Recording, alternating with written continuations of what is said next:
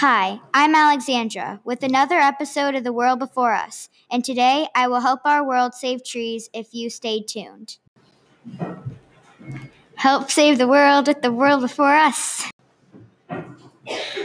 When you buy and use paper, you are contributing to deforestation, maybe without even realizing it. Deforestation means a lack of trees.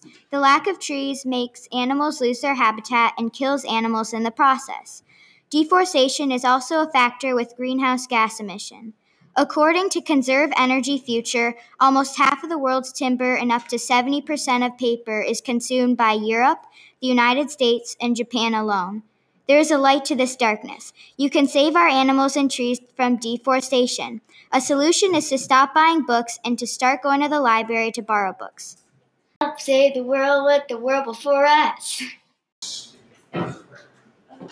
One way we can put the world before us and help fix a big problem, which is deforestation, is to go to the library instead of buying brand new books. SMS Podcast! Yeah!